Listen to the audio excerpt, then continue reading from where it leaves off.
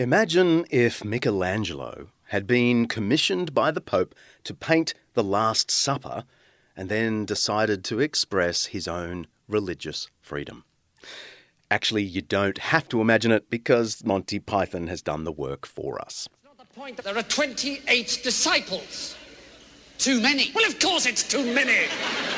Yeah, I know that, but I wanted to give the impression of a real Last Supper, not just any old Last Supper, not like a last meal or a final snack, but, I wanted to give the impression of a real mother of a blowout, There were only 12 disciples at the Last Supper.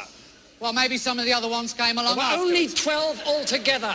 Well, maybe some of their friends came by, Look, there were just 12 disciples and our Lord at the Last Supper. The Bible clearly says so. No friends? No friends. Waiters? No. Cabaret? No. Now, a Last Supper I commission from you and a Last Supper I want. With 12 disciples and one Christ. One? Yes, one. Now, will you please tell me what in God's name possessed you to paint this with 3 Christs in it? It works, mate. Works? Yeah! It looks great. The fat one balances the 2 skinny ones. There was only one Redeemer. I know that. We all know that. What about a bit of artistic license? Well, one Messiah is what I want. I'll tell you what you want, mate. You want a bloody photographer. That's what you want. And that's the problem with religious types. No wiggle room.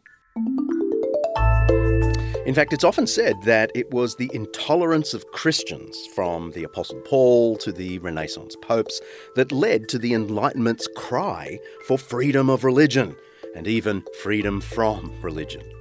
Religion fosters bigotry and violence toward difference. Enlightened secular thought fosters peace and pluralism. The church demands conformity, the secular state encourages diversity. And few Enlightenment thinkers put it more forcefully than Thomas Jefferson, the 3rd President of the United States, and an avowed critic of religious intolerance. "Be it enacted by the General Assembly," he wrote in the Virginia Statute for Religious Freedom, passed on the 16th of January, 1786, "that no man shall be compelled to frequent or support any religious worship, nor shall he otherwise suffer on account of his religious opinions or belief, but that all men shall be free to profess and by argument to maintain their opinion on matters of religion."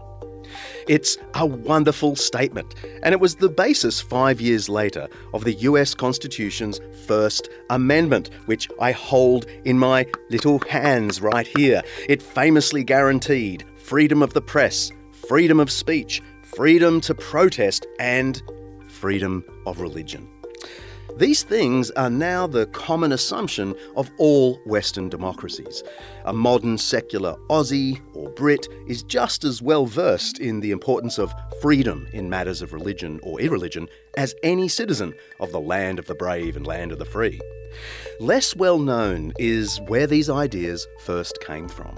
Today I'm going to introduce you to some very ancient Christian theologians whose ideas became much more famous than their names. And thanks to a recent discovery, we now know that even the very secular Jefferson knew full well the religious origins of religious freedom. I'm John Dixon, and this is Undeceptions.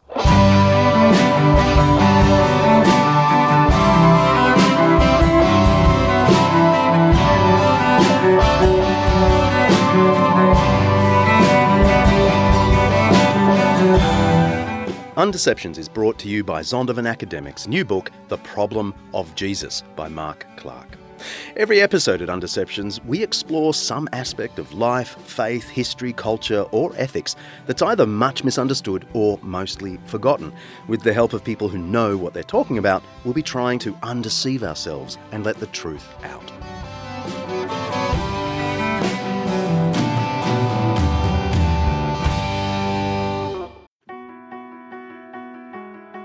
This episode of Undeceptions is proudly brought to you by Zondervan Academic's new book, Know the Theologians, written by podcast alumni Jennifer Powell McNutt and David McNutt. The McNutts invite us to meet the theological giants of the centuries, whose ideas have shaped not just Christianity, but also our world, whether you're a believer or a doubter. They cover a dozen or more pivotal figures spanning Eastern Orthodoxy, Roman Catholics, and the Protestant traditions. This book is an excellent, readable introduction to the biggest names in Christian thinking. Whether you're embarking on a personal quest for knowledge or seeking a material for a kind of book club, I honestly reckon Know the Theologians has you covered. Each chapter is packed with insights, reflection questions, and recommended readings. You can order your copy of Know the Theologians today on Amazon, of course, or visit zondervan.com/undeceptions. Don't forget to write /undeceptions, and you can learn more. In antiquity and in the cities of the Roman Empire, religion was an affair of the community as a whole, which meant that any religious rites or ceremonies or practices were understood to be the responsibility of all the citizens. The whole idea that developed in early modern times that you would have religious communities who were independent of the religion of the city was quite foreign. That's Professor Robert Louis Wilken. He's Professor Emeritus of the History of Christianity at the University of Virginia, a very good place to study the origins of religious freedom. His many books include The First 1,000 Years, which I loved, The Spirit of Early Christian Thought, and The Christians as the Romans Saw Them. Most recently, he wrote Liberty in the Things of God, The Christian Origins of Religious Freedom. The evidence is clear, he says, whatever the multiple failings of Christians to tolerate difference through history, it'd be wrong to think that liberty in religious matters was a secular discovery. The real story is much more complicated. He spoke to me from his home in Virginia. In the cities of the Roman world, especially in Asia Minor, many Jews had settled in the years, hundreds of years before the rise of Christianity. And because their way of life was so distinctive, they worked out an arrangement with the city officials that they could keep their own way and practice what they believed and would not be disturbed, at least most of the time. But Christians were not given that privilege. I want to ask then, why did the Romans persecute the Christians? And in particular, I'm thinking of the great persecution at the dawn of the 4th century. So when a religious festival would come around and Christians would not participate, it was clear to their neighbors. And so they were offended. And some of the stories that we have, which are really accounts of the martyrs, the governor of the province or the chief official in the city said, "Why don't you keep our ways? We are religious people. Why do you have to follow your own way?" And they found that, of course, offensive. So it was a simple matter of not following, not respecting, not honoring the religious rites, which were part of everybody's experience. And they stood out. And we have fairly extensive what are called the Acts of the Martyrs. And these are, in many cases, firsthand accounts. Why can't you follow our ways? If you want to live among us, why don't you follow what we do? Now, the Christians, of course, claimed that they were a people who were worshiping a God who was the God for all. So they were seeking converts. And so they were, in that sense, divisive. They were not happy simply to be among their own tribe, as were the Jews. And so the very presence of Christianity was divisive within the towns and cities because they did not live separately. They lived right in the midst. They went to the same grocers. They went to the same meat markets. They were to the same barber. And you must remember that in the Mediterranean world, life was lived outside.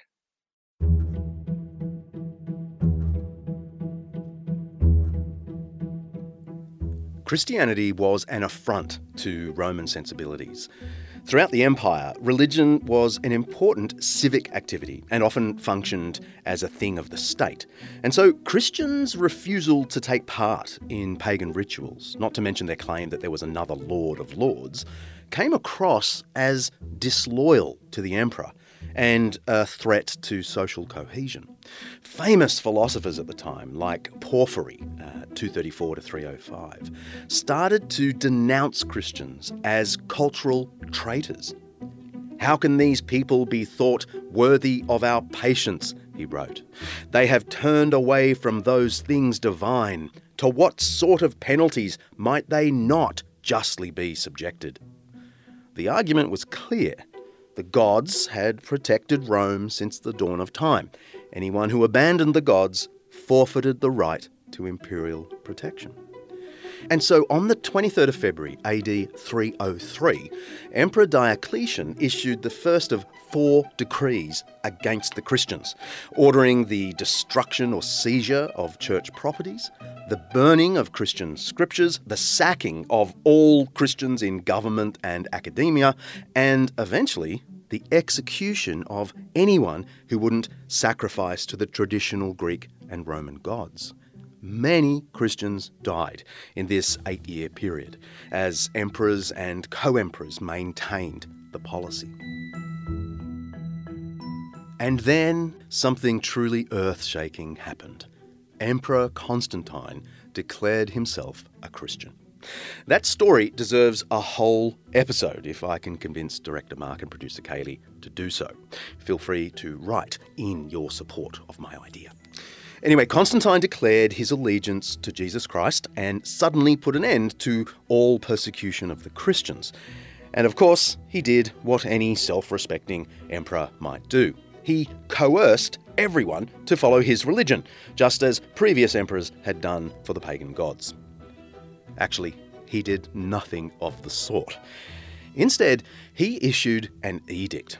Well, really, it was just a published letter. But it's called the Edict of Milan, and it's an extraordinary document in the history of ideas. It guarantees libertas in matters of religion. Freedom and full liberty has been granted in accordance with the peace of our times, to exercise free choice in worshipping as each one has seen fit. This has been done by us so that nothing may seem to be taken away from anyone's honour or from any religion whatsoever.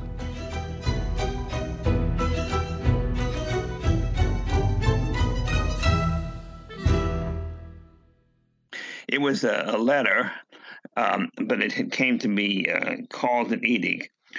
And it didn't spring out of the blue. Several Christian writers, Tertullian, who lived around the beginning of the 3rd century in North Africa, in Carthage, and then during the early 4th century, Lactantius, another writer, both had written treatises, in one case to a Roman governor, in another case a more general treatise, in which they had argued that religion was a matter of inner conviction, and therefore it couldn't be coerced. Religion can't be coerced. It can't be forced on anyone. Listen out for that phrase throughout the episode because it's going to be really important. Tertullian, the great 3rd century Christian theologian and public advocate for the faith, wrote these words in a letter to the Roman governor Scapula. It is a fundamental human right, a privilege of nature, that every man should worship according to his own convictions. One man's religion neither harms nor helps another man. It is assuredly no part of religion to compel religion, to which free will and not force should lead us. Tertullian's language of a right to free worship sounds very modern, but it is ancient and Christian. And then there's Lactantius, a Christian professor of rhetoric who lost his job in the Great Persecution. He's particularly important because we know he had direct contact with Constantine. In fact, Constantine immediately employed Lactantius to be a private family tutor. Anyway, here's what Lactantius wrote. There is no need for violence and brutality. Worship cannot be forced. It is something to be achieved by talk rather than blows, so that there is free will in it. There is nothing that is so much a matter of willingness as religion. Now, Lactantius, who lived at the time of Constantine, actually was the tutor to Constantine's son. So there's a kind of a direct link there. And so what happened was Constantine realized that the persecutions had not worked and that something had to be done to change the political and social environment. And so he persuades his fellow emperor Licinius to write this letter, which is then sent out to various parts of the Roman world, in which he says that religion should be not coerced. And he's not talking just about Christians. He says everyone should be free to practice the religion that they wish. And this then becomes a kind of principle that is going to be remembered, though not actually observed. That's the sad part. And so by the end of the 4th century and the reign of Emperor Theodosius, he proclaims that the religion of all people in the empire should be the religion of Christianity. And by that he means, of course, the Nicene Creed. And he even mentions the Bishop of Rome as a kind of a marker of that. So it might be important to catch that timeline. For 2 generations after Constantine, there was an official Christian policy of toleration in matters of religion. That's roughly the time span from the Second World War to today. But it didn't last. What happened then in the course of 2 generations was that Christianity basically falls into the pattern which had existed before the rise of Christianity. But now it was not the Roman gods, but it was the Christian God. And that then extended right on through the Middle Ages. And the one exception would be the Jews. But even with the Jews, Christians did not observe what they said they should observe, namely that they should be right to practice their own religion. Thinking of the inner resources of the Christian faith, where does this intolerant stream come from? Is it born of Christian doctrines, or is it, as perhaps you hinted a second ago, more a reversion to what was the ancient way of thinking of religion as a societal, as a civic good? Well, I think it certainly is the latter, that religion was something that was to be observed by all people in the city. But of course, those people who did not practice the religion of the larger society and believes other things were, to use a theological term, were not orthodox. They were heretics. They believed things that were contrary to the scriptures and contrary to Christian doctrine. So there was a reason why they should be excluded or mistreated.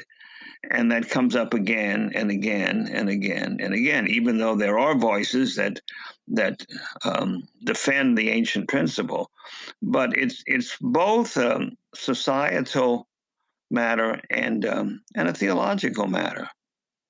You can't have people who deny the divinity of Christ. They're not the kind of people you want to have living in your community.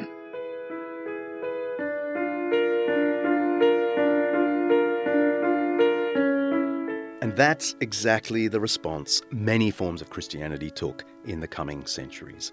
Not all of them, and probably not as many as you think, actually.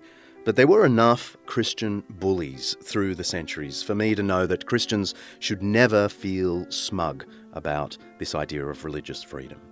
There is disturbing evidence of Christians persecuting Jews, executing pagans, and torturing heretics. I've just written the biggest book of my life on the topic of the bullies and saints of Christian history. More about that some other time.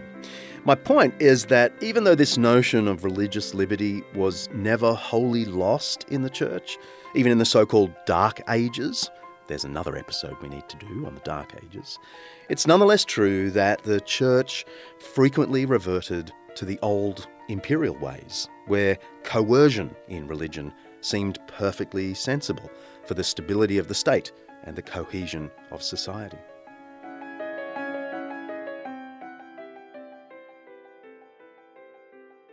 I'd like to race forward to the time of the Reformation, where it was proposed that there were two kingdoms, two realms, a religious and a secular.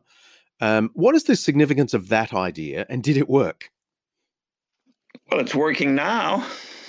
Has been working for centuries.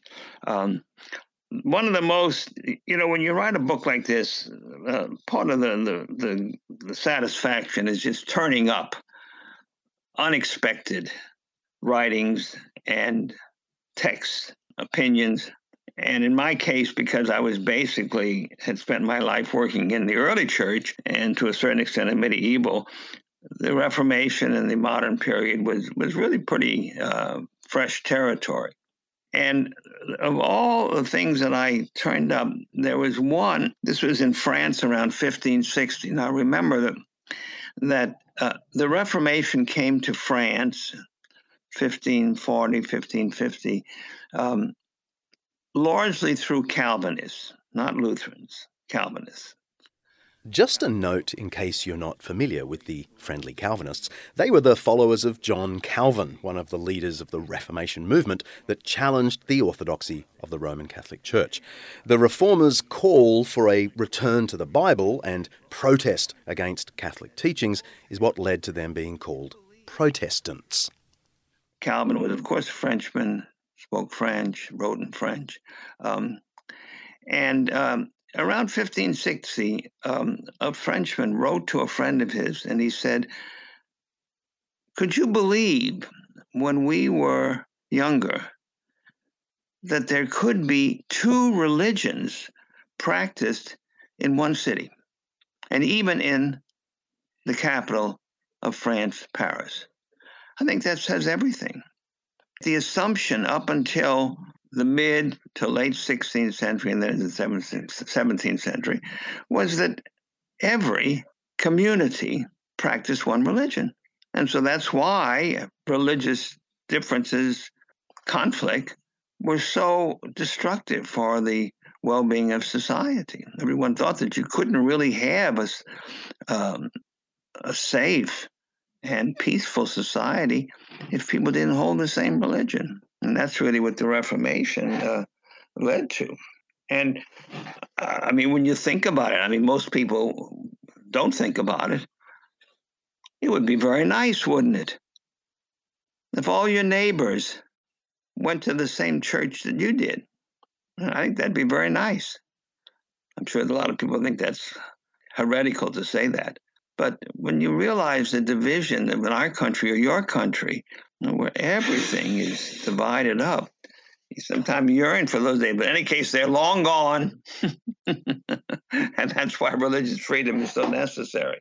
Because there are always going to be some who are in power who are not pleased with the dissenters. Because religion is not a matter of doctrine.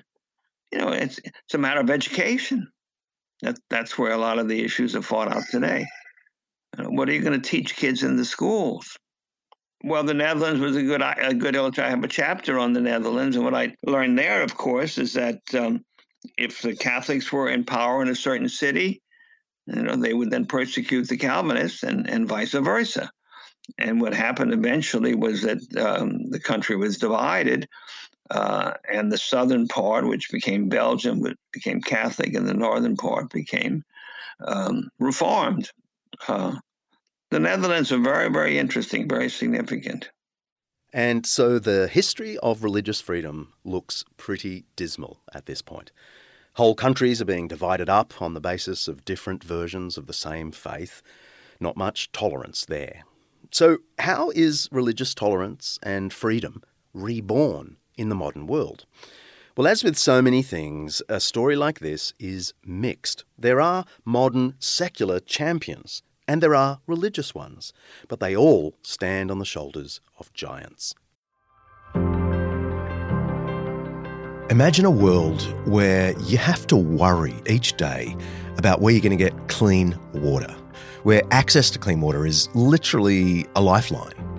In the East African nation of Burundi, that is the sad reality. 86% of the population lives in extreme poverty, and more than half the children under 5 suffer from frequent diarrheal diseases due to lack of clean water. Anglican Aid is working on the ground with local organisations to change this. They're improving natural springs to give local families clean drinking water, which, can you believe this, cuts their medical bills by 30%. Now, for Aussies, the end of the financial year is approaching. Yes, American friends, the Aussie financial year is almost as weird as yours. For Aussies, this is a great time to make a tax-deductible donation to Anglican Aid. For the rest of the world, when isn't a good time to help families in Burundi access clean water? Will you please head to anglicanaid.org.au/undeceptions and make a donation before the 30th of June if you're an Aussie, or, if you're anywhere in the world, because every donation makes a huge difference. That's anglicanaid.org.au/undeceptions. Thanks so much.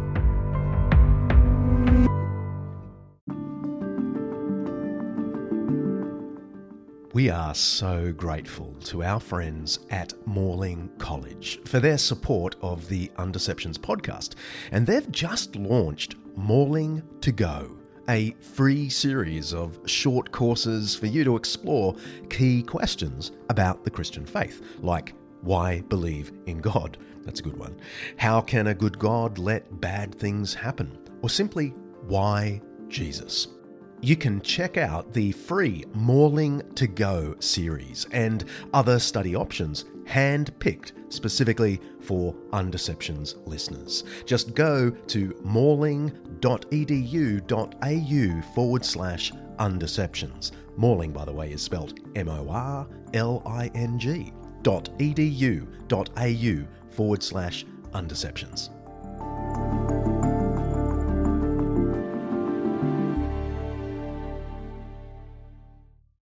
More of that after the break.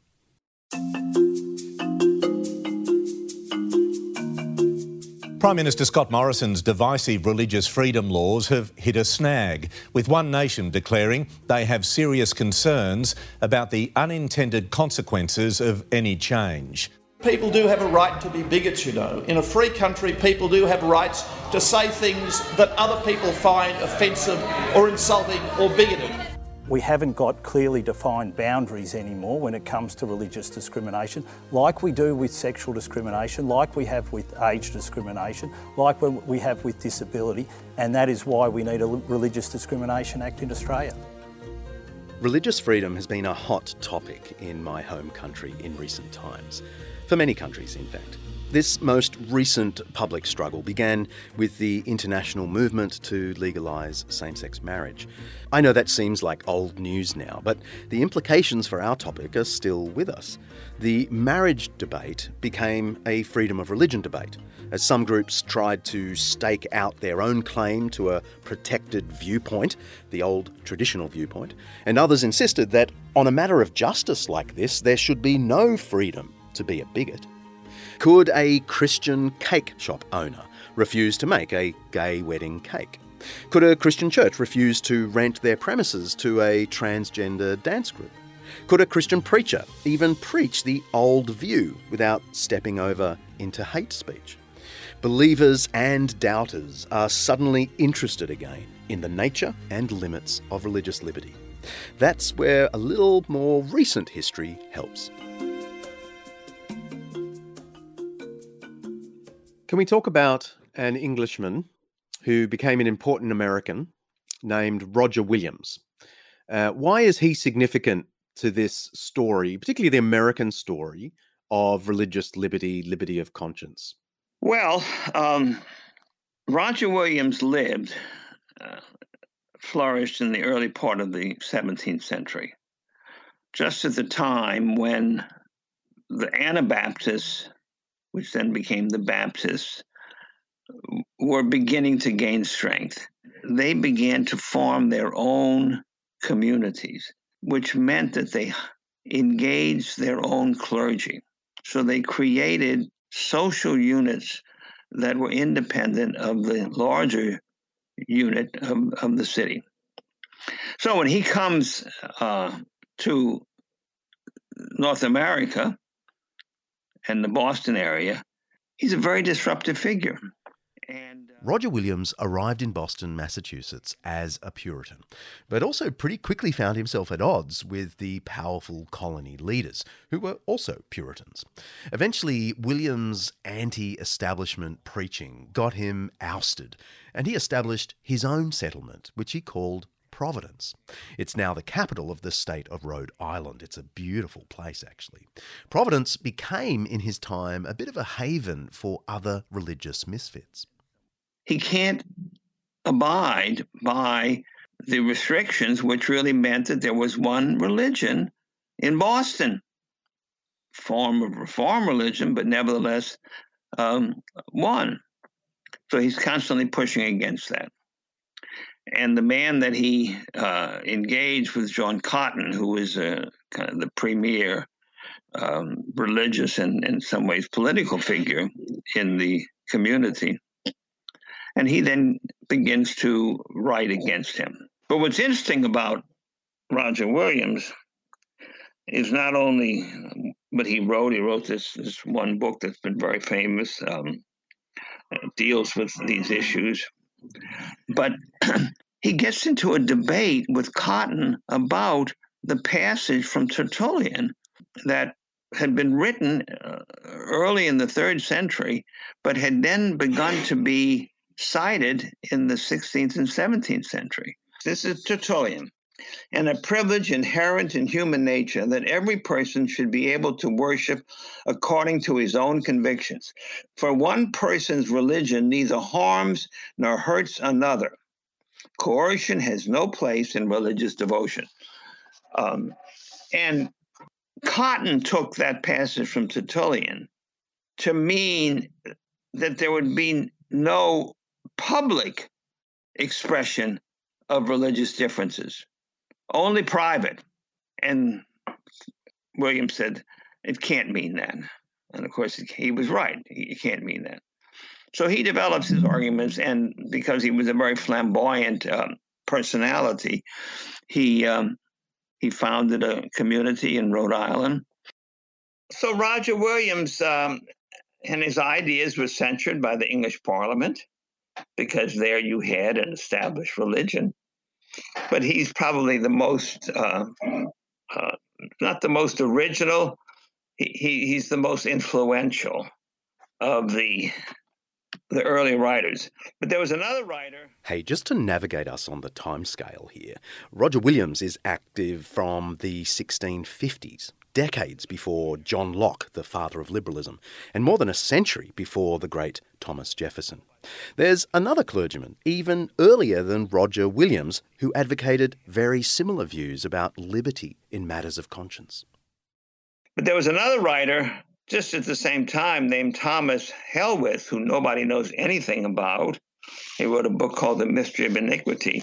And Helwith, following the basic principles that religion is a matter of individual choice and conscience, took the step and said he hated the Catholics. He said they should be allowed freedom too. But then he went on to say even the Jews and Muslims. Extraordinary. This is early 17th century. So you got to give a lot of credit to these Baptists, these Anabaptists. I don't think that they are the ones whose ideas were the basis, but they knew how to make them work, and they did. Helwith and Williams are hardly talked about today. They certainly rarely get the credit for the modern emergence of freedom in matters of religion. The biggest name, of course, was from a century or more after these theologians, and it's his more secular rendition of religious liberty, codified in the First Amendment of the American Constitution, that most of us recall. Thomas Jefferson was a founding father of the United States and its third president from 1801 to 1809. He's also a character in a certain musical showing in Sydney at the moment.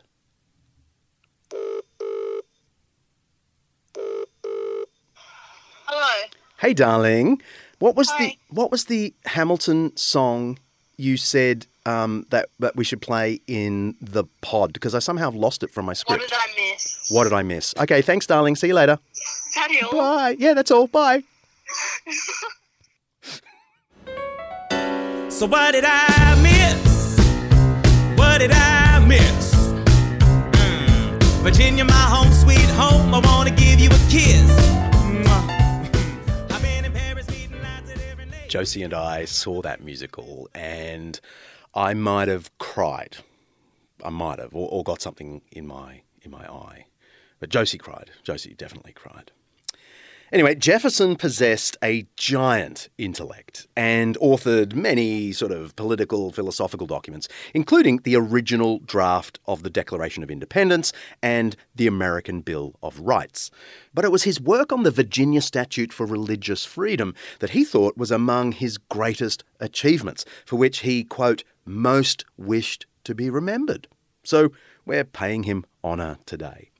In this work, he laid out his grounds for religious freedom, based on the freedom of the human mind. More about that in a moment. Jefferson was not particularly religious, and he certainly wasn't a Christian. He famously created his own Bible, Google the Jefferson Bible, which excluded all the miracles and just kept the moral teachings of Jesus.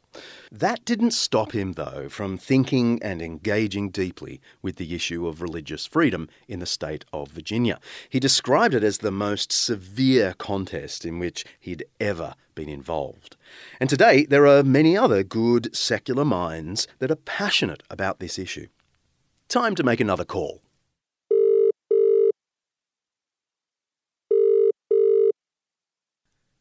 Hi, Tim. Thanks so much for taking this call. I was a bit late, I got distracted. Not at all. I have 7... That's Tim Wilson, an Australian politician and member of the Liberal Party. For overseas listeners, that's the more conservative party. He served as Australia's Human Rights Commissioner from 2014 to 2016. And while he's not a religious man himself, he's been a pretty vocal advocate for religious freedom in this country. Is it only religious people who advocate for freedom of religion?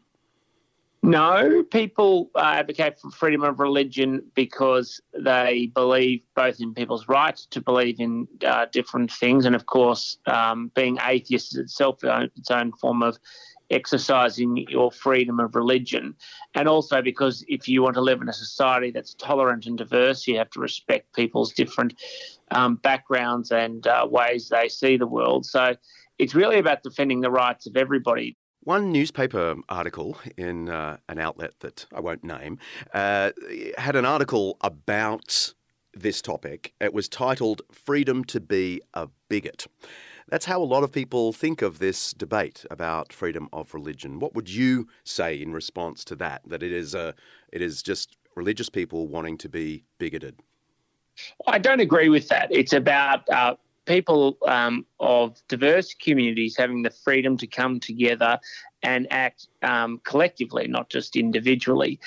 So this is not uncommon. I mean, there are lots of organisations that get together to do good works, social and charitable works, but they might be people united by a cause outside of religion. And that's why anchoring these ideas back to universal principles that affect everybody is the best way to ensure their integrity and their respect across the community. When it comes to attitudes of some faiths towards other minorities or sections of the community, I mean, people are within their rights to have difficult and unpleasant views. You never need to defend freedom of speech from the excessive use of please and thank you. It's always when people cross the lines of social acceptability and they have different attitudes towards things like morality. In a free society, that's a necessary precondition because people's attitudes, whether inclusive or exclusive of others, needn't be anchored in religion. They can be anchored in lots of different principles. And ultimately, if you want a society to progress, it has to be able to hold a window up to itself, to challenge itself, to confront difficult realities, and sometimes to recognise the limits of tolerance as well. Tim Wilson, thank you so much for taking the call. Pleasure. You take care. And you. From your perspective, is it really a secularist Enlightenment development that insisted on liberty? In other words, does one need this secular tradition in order to sustain a notion of religious liberty? Or does religion have its own resources? About the time that the book was published, a very distinguished political commentator wrote an op-ed in the Washington Post in which he said precisely what you just said, that it was because of the religious wars that religious toleration was necessary. And so it came in because of these people who were more reasonable than the Christians. But I think that's false. I think that the ideas that you find in the Enlightenment thinkers, and the one, of course, who's most important is John Locke. And it's in his essay on toleration and religion, or his letter on toleration and religion. And Locke said, I mentioned John Locke a moment ago. He was an English philosopher and one of the leading voices of the Enlightenment. He lived in the aftermath of the European wars of religion that ravaged the continent for decades. They weren't really wars of religion, but maybe that's another episode. Anyway, Locke wrote what's become a classic three-part reasoning for religious tolerance. First, it has to be accepted that human beings can't generally evaluate the truth claims of competing religions. Second, even if they could, enforcing a single true religion would fail because belief can't be compelled by force. And third, attempts to coerce religious uniformity rather than permitting diversity would lead to more social disorder. And Locke says two things, which they almost could come straight out of Roger Williams or other writers. One, religion is a matter of private conviction, and therefore you can't coerce it. And that there are two realms that have different ends. The realm of politics, of society at large, and the realm of religion. And it's not possible to explain how Locke said that without going back to the earlier Christian sources. There simply is no basis to claim anything else. Let's press pause. I've got a 5-minute Jesus for you. It's obvious to anyone who reads the Gospels that Jesus only ever sought to persuade people. He never coerced, and he certainly never advocated violence on behalf of the truth. More than that, he demanded a policy of loving enemies, accepting persecution cheerfully, and even praying for those who violently disagree. Consider these few statements. Luke 6, But to you who are listening, I say, love your enemies. Do good to those who hate you. Bless those who curse you. Pray for those who mistreat you. Or Matthew 11, blessed are you when people insult you, persecute you, and falsely say all kinds of evil against you because of me. Rejoice and be glad. More than that, Jesus seems to have publicly implied a kind of separation between the realm of the state and the realm of Christian practice. He was once asked whether it's right to pay the imperial tax to Caesar. Right, this was a hot topic for Jews in the period. Should we pay our invaders a tax? And Jesus says, well, bring me a coin. They bring him a denarius, and then he holds it up, or someone holds it up in front of him, and he says, whose image is on this coin? And they say, Caesar, meaning Caesar Tiberius, the son of Augustus. And then Jesus makes this famous statement: give back to Caesar what is Caesar's, and to God what is God's. Now, I don't want to overplay this and suggest that Jesus had a full-blown doctrine of religious liberty and the separation of church and state. It was much later Christians who developed those ideas: Tertullian, Lactantius, Pierre Bayle, Roger Williams, and so on. But certainly the seeds of this thought are planted right here in this passage. It's in Mark 12 if you want to look it up. Jesus felt it was right to pay honour to the state as a separate field of moral obligation from one's devotion to God.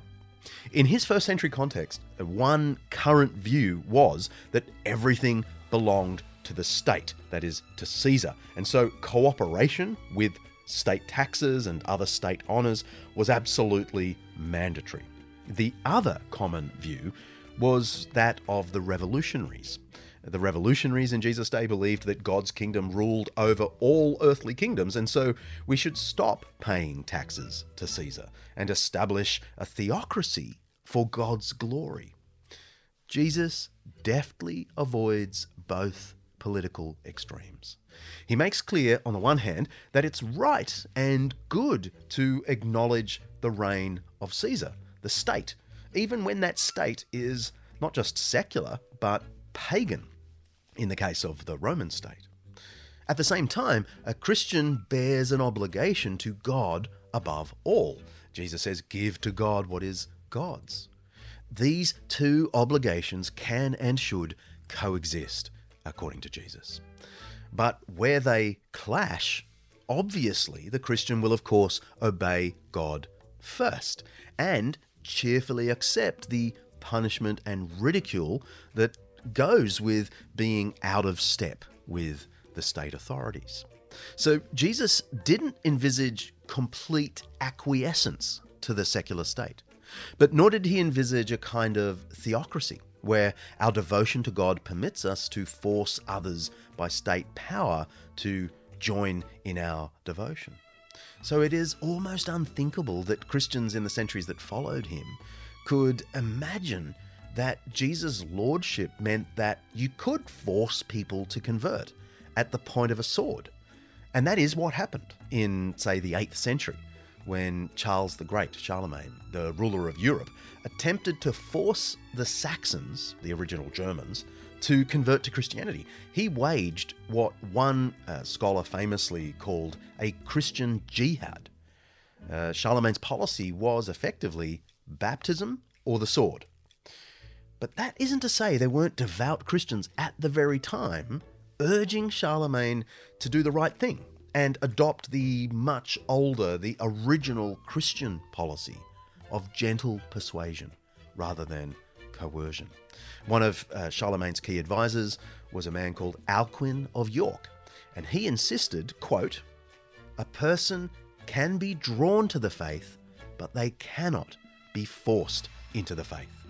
They need to be fed on gentler teaching as babes on milk."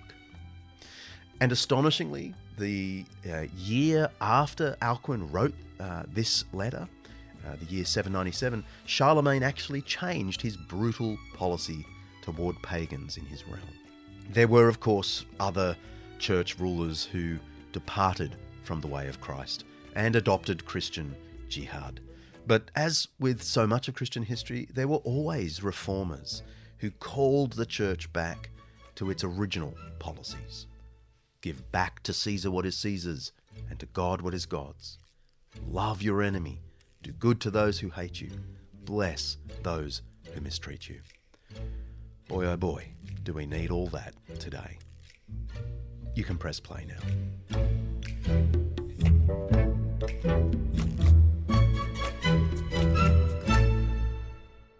So I want to talk briefly about Thomas Jefferson, who was a famous secular champion for religious liberty, and went into debates about it in the Virginia State House and so on. What about his influences? Were his influences wholly secular, or was he in any way influenced by these Baptists that you're talking about, or the Christian tradition? Well, my reading of Jefferson is that he is sharing in, drawing on the same tradition that influenced Locke and Fourneau, who wrote a couple of generations, who was actually a contemporary of Jefferson. And the way he puts things make it very clear that he's thinking along the same lines. So when it comes to religious freedoms, we have to keep in mind that there's a difference between toleration and religious freedom. And the way it came to be understood by the Christian writers was that it was a right. It was a privilege. Toleration is a means of accommodation of people you don't like, but who are right in the midst of you.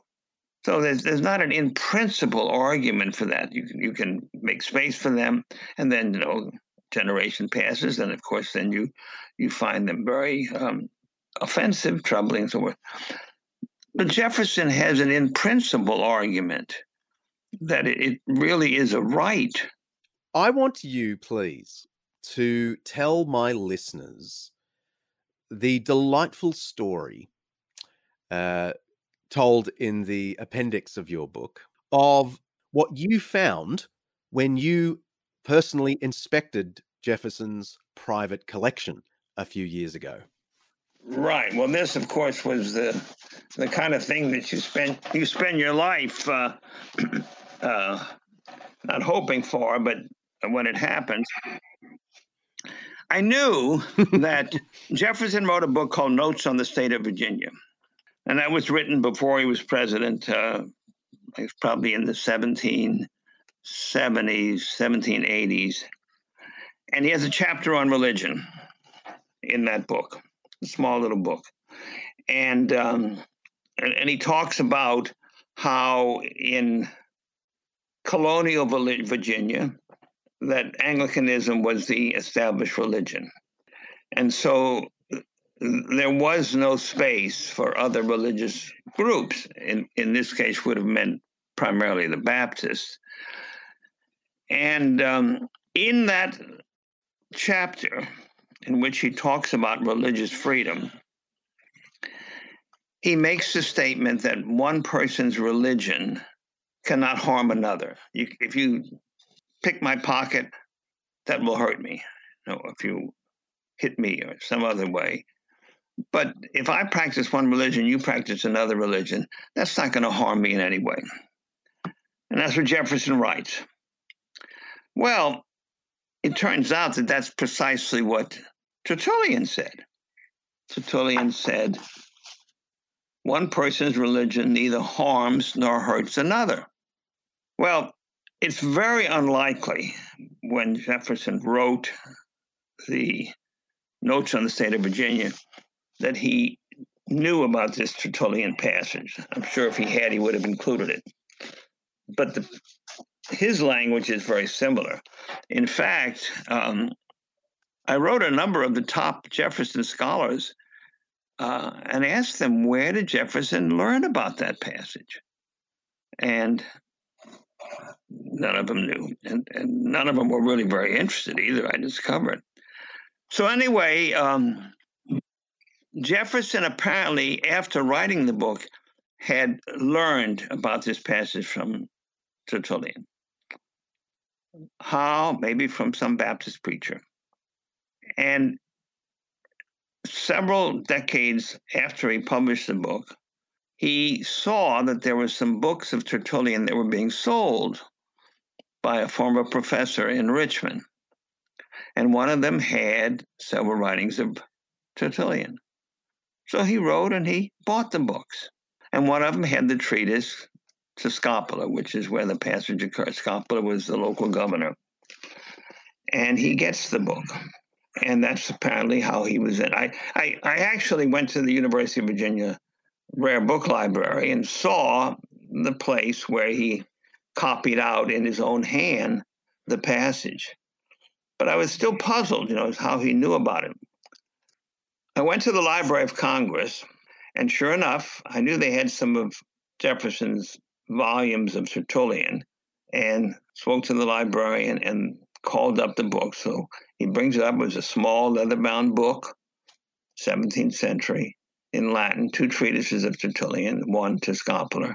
And I turned the pages, and I'll be darned if when I turned to the passage in chapter 2, Jefferson had underlined it and put a big X in the margin. I mean, it's the kind of thing you spend your life looking for. So I had, something very, very delicious. But I wanted to be very scrupulous. I could not establish that he knew that passage before he wrote what he said on religious freedom. But it indicates that there was a set of ideas there. And when he saw them, he said, I can use this. So he writes it at the bottom of the page where he says you can't force a person to believe something. And out in Latin, it says ad scopulum. And so that was, for me, a thrilling moment. So my point is that Jefferson, I think, is working with ideas that go back deep into our Western Christian history. Not only did Jefferson underline and place an X in his private copy of Tertullian, in his own copy of his notes on the debate about religion, he scribbled out in his own hand, in this published work, the Latin, because Jefferson knew Latin, the Latin of Tertullian. And I'm going to ask you, if you wouldn't mind, to read out in Latin those scribbled words which Jefferson got from Tertullian. I'd love to. Tamen humani juris et naturalis potestatis est unicuique quod putaverit colore, nec alii obest aut prodest alterius religio, sed nec religionis est cogere religionem, que sponte suscipi debiat, non vi cum et hostiae ab animo libenti expostulentur. It is only just and a privilege inherent in human nature that every person should be able to worship according to his own convictions. For one person's religion neither harms nor hurts another. Coercion has no place in religious devotion, for it is by free choice, not coercion, that we should be led to religion. Offering a sacrifice must spring from a willing mind. It cannot be forced. I love it. After almost 250 years, we now know that the father of the American tradition of religious liberty and the separation of church and state knew full well that his ideas, while sounding secular, were first articulated by Christian theologians many centuries earlier. What a delightful symbol of the secular inheritance from a deep and ancient Christian tradition. I think so. Thanks for joining us for another Undeception. If you like what you hear and you want to get more of it, please consider supporting the Undeceptions Project, researching, writing and speaking to let the truth about Christianity out. We're not yet making ends meet for this podcast, let alone for all the other Undeceptions activities. So if you want to help out our little team, bust a few more myths and promote the truth and beauty of the Christian faith, I'd love your support. Head to undeceptions.com and hit the donate button. No amount is too small. Thanks. And while you're there, feel free to send us a question and I'll try and answer it in a later episode. And if you're interested in other podcasts in the Eternity Network, check out The New Testament in Its World with my friend and colleague from Ridley College, Mike Bird, based on his benchmark book by the same name. Go to eternitypodcast.com. Next episode. Well, speaking of letting people believe what they want to believe, allowing diversity and encouraging understanding, we're looking at the Crusades. See ya.